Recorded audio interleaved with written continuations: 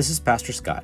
Thank you so much for checking out my sermon podcast from the New Hope Wapwalopen, Faith, Sterville, and Slocum United Methodist Churches. We'd love to have you join us some Sunday for worship. To find out more about our locations and worship times, find us on Facebook at New Hope Wapwalopen. We hope to see you soon.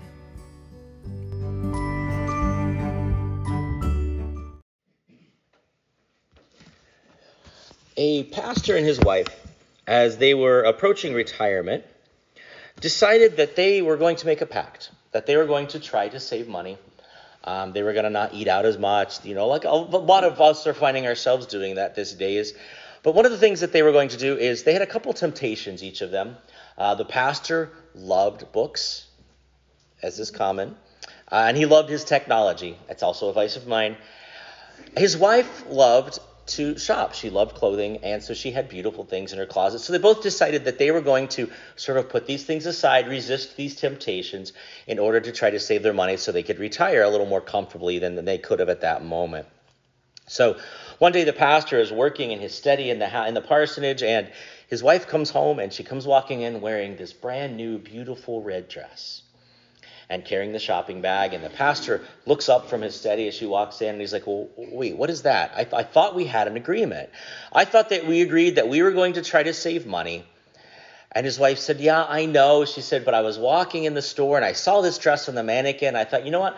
I'm just going to try it on, maybe take a picture with my phone and just have a picture. So she says, so I try it on, and I'm looking at myself in the mirror, and she's like, and I look really good in this dress. The pastor's like, well, I can't disagree with that, because he knew better. He said, I agree. You do look really good in that dress. But did you try what we had talked about, that when we were tempted to spend money that we don't have, to say, get behind me, Satan? And she said, yeah. She said, I tried it on, and I was standing in the store, and I said, get behind me, Satan. And she said, and the pastor's like, all right. And what happened? She's like, well, he said, it looks good from back here, too.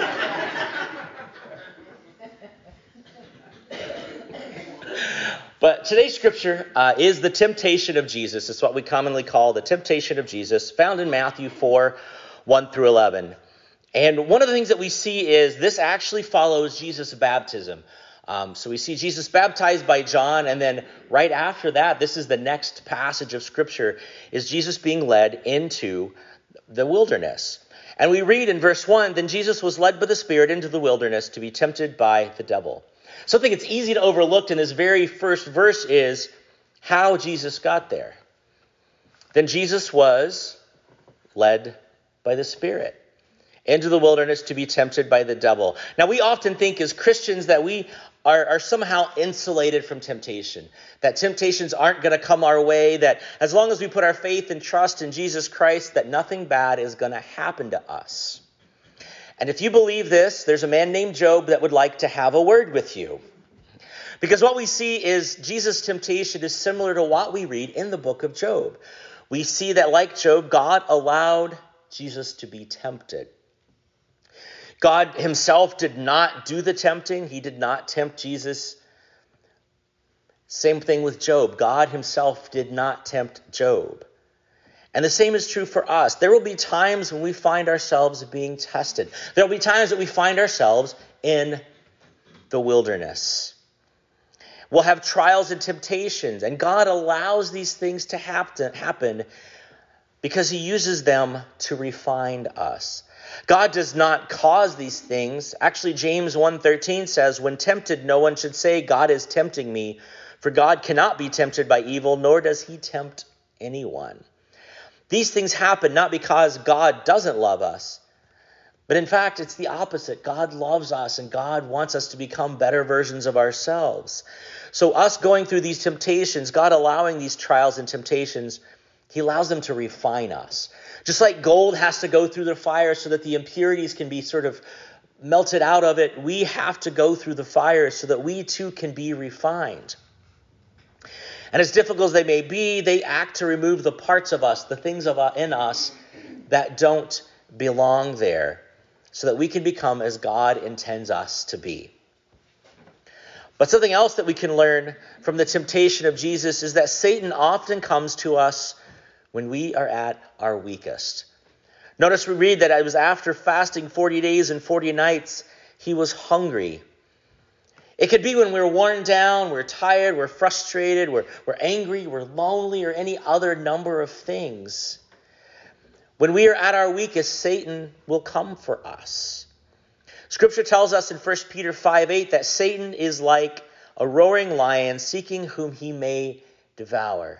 I remember as a child watching Mutual of Omaha. Remember those back in I'm dating myself now. With was it Marlon Perkins that did that? And one of the things we always learn from watching those is that whenever an animal is going after a herd of animals, they always go for the weakest, the smallest, the one that's tired and worn down. And that's the one that they always end up striking. And the devil does this when we are weak and we are tired and we are torn down. That's when Satan comes for us. But that's why it's important that we're aware of our physical, mental, spiritual, and emotional state. And that's why it's important for us to take an inventory of these things and know how to counter when these areas are lacking.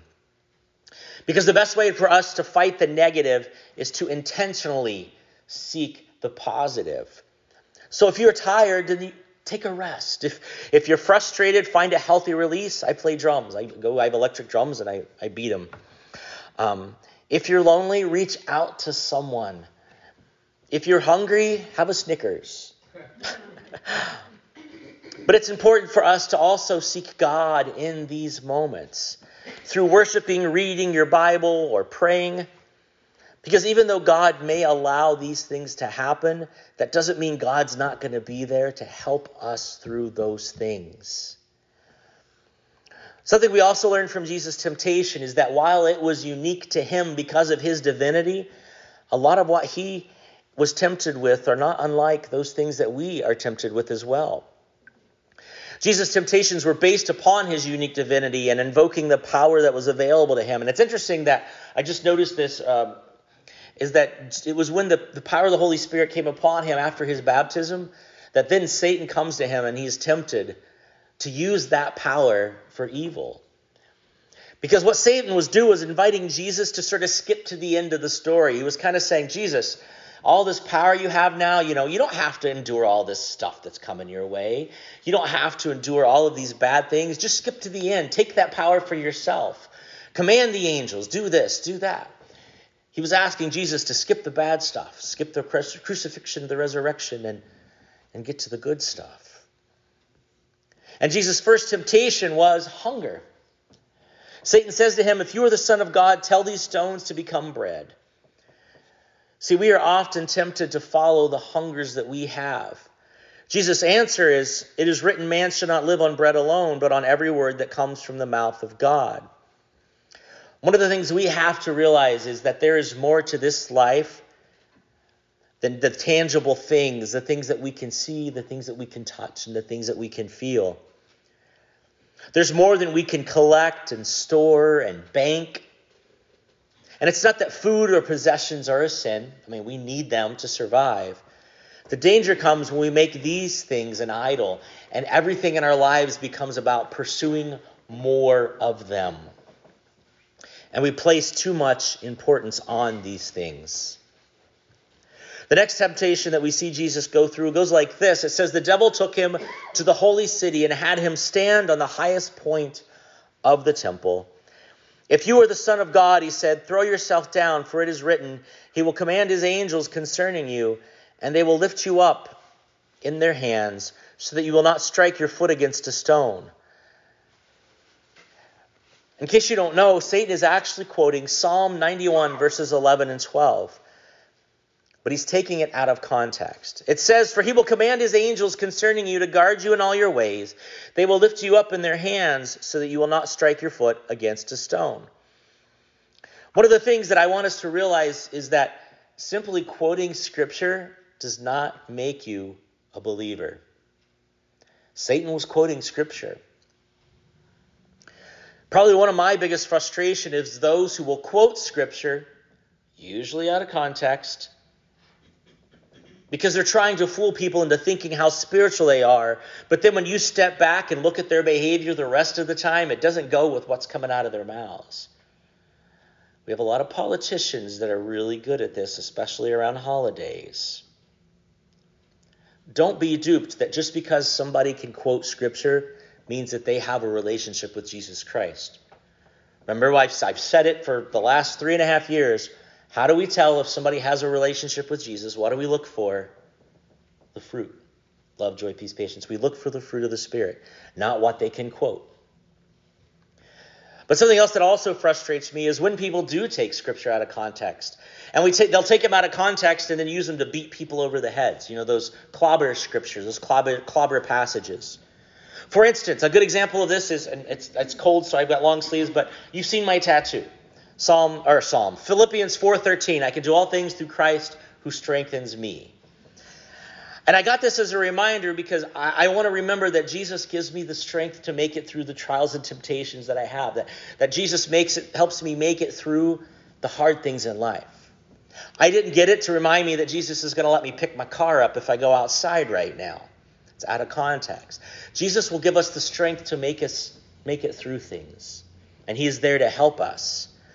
We must always look at the context of any scripture so that we're not taking it to mean something it doesn't. So if you see somebody quoting scripture and you're like, oh, wait a second, they seem a little iffy to me, open your Bible, look what's in front of it, look what's behind it, look at the context, the who, what, why, when, where, all of those sorts of things. Those things that we learned, if you've ever done journalism, you know those are always important.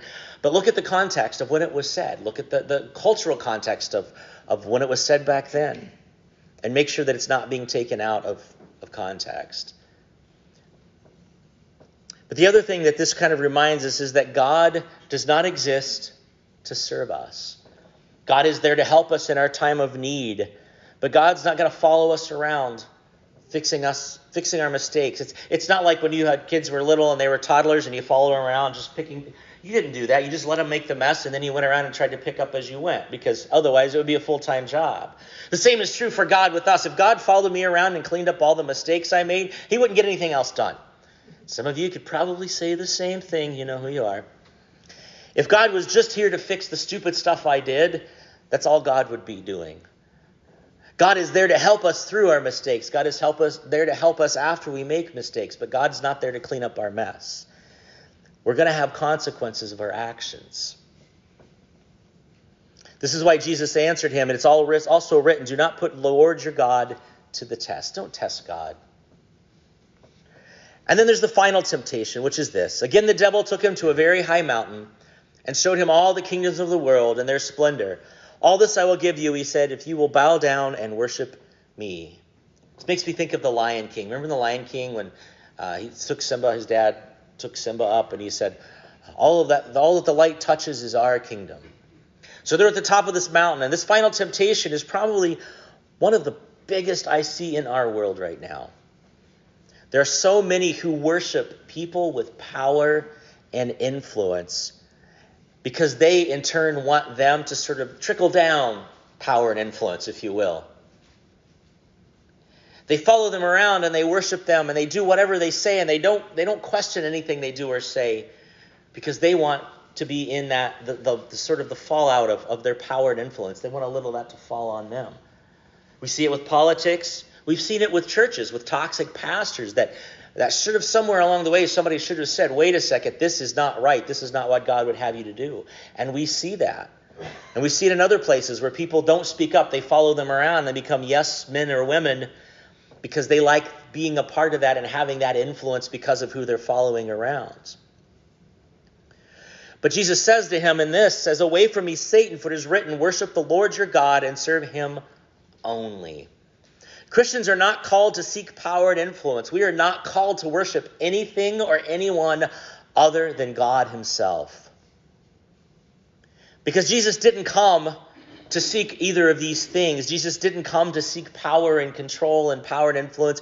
He had this unlimited power available to him. He could have made people bow down to him. He could have made people obey him. He didn't have to go to the cross. But he did. Because he did not come to seek power and influence. The influence he had was because of the power he had, but he used it differently in how he impacted the lives of people by meeting them where they were. That's important for us to think about for a moment, that Jesus had this unlimited power.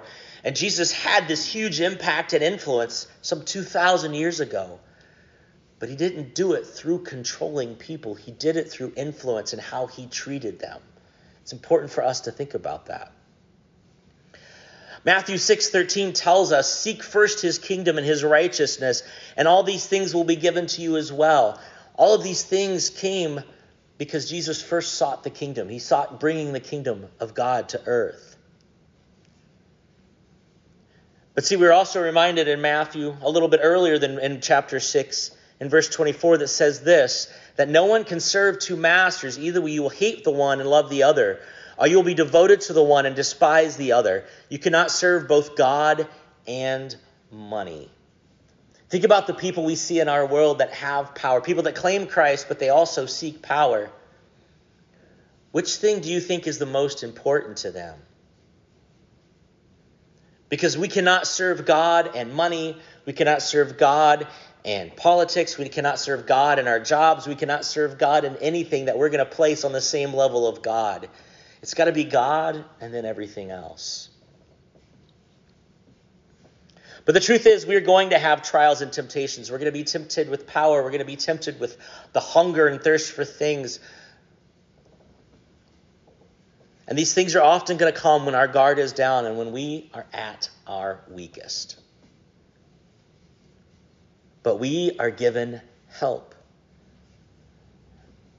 We're given help of the Holy Spirit. We know that the Holy Spirit comes and works through us and helps us to resist these things.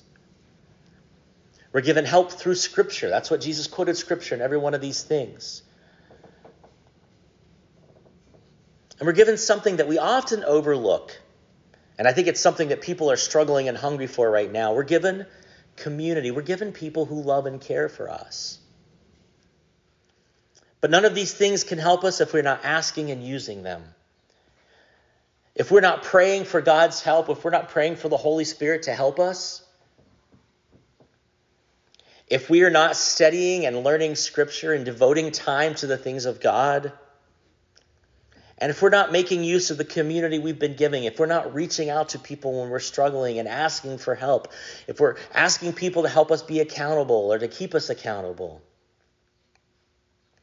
these things are available and it's up to us to use them. But it's also important that we recognize our blind spots. Ever been driving your car down the highway and you start to change lanes and then you realize, oh, there's a car there. Now we have those fancy things, those little lights on our mirrors that say there's somebody's over there. My dad's got one of those. I don't. My car's like a 2012. I'm lucky to get where I'm going. But we have these fancy things. But you ever been and somebody's in your blind spot? That's true in our lives as well. We have blind spots. We have blind spots in our lives where places where Satan can sneak up on us. We're not paying attention. Sometimes those blind spots might be family. It might be our job. It could be any number of things. But those places where we kind of don't necessarily pay attention or they don't get the attention that we need. So I encourage you to recognize your blind spots. Those places where you might be weak that Satan might use against you. I want you to pray about those, that God would give you those little automatic things, that you have on these fancy cars now, that God would give you those kinds of things, that he would alert you, that the Spirit would say, hey, wait a second, it's a blind spot. Because I think that's what the Spirit helps us do as well. So this morning, as we close, I just want to encourage us to do these things, to be aware, and to make sure that we take an assessment of where we stand with things. That when we are tired, when we're worn out, when we're hungry, when we're frustrated and struggling, that we will ask for God's help to seek the opposite things. That we will resist the devil and that he will flee. Let us pray. Dear God, we come to you today. We thank you for the power that we have through you. We just ask that through the refining in our life, that we will come out stronger and even more resistant to the wiles of the devil. We ask this in Jesus' name. Amen.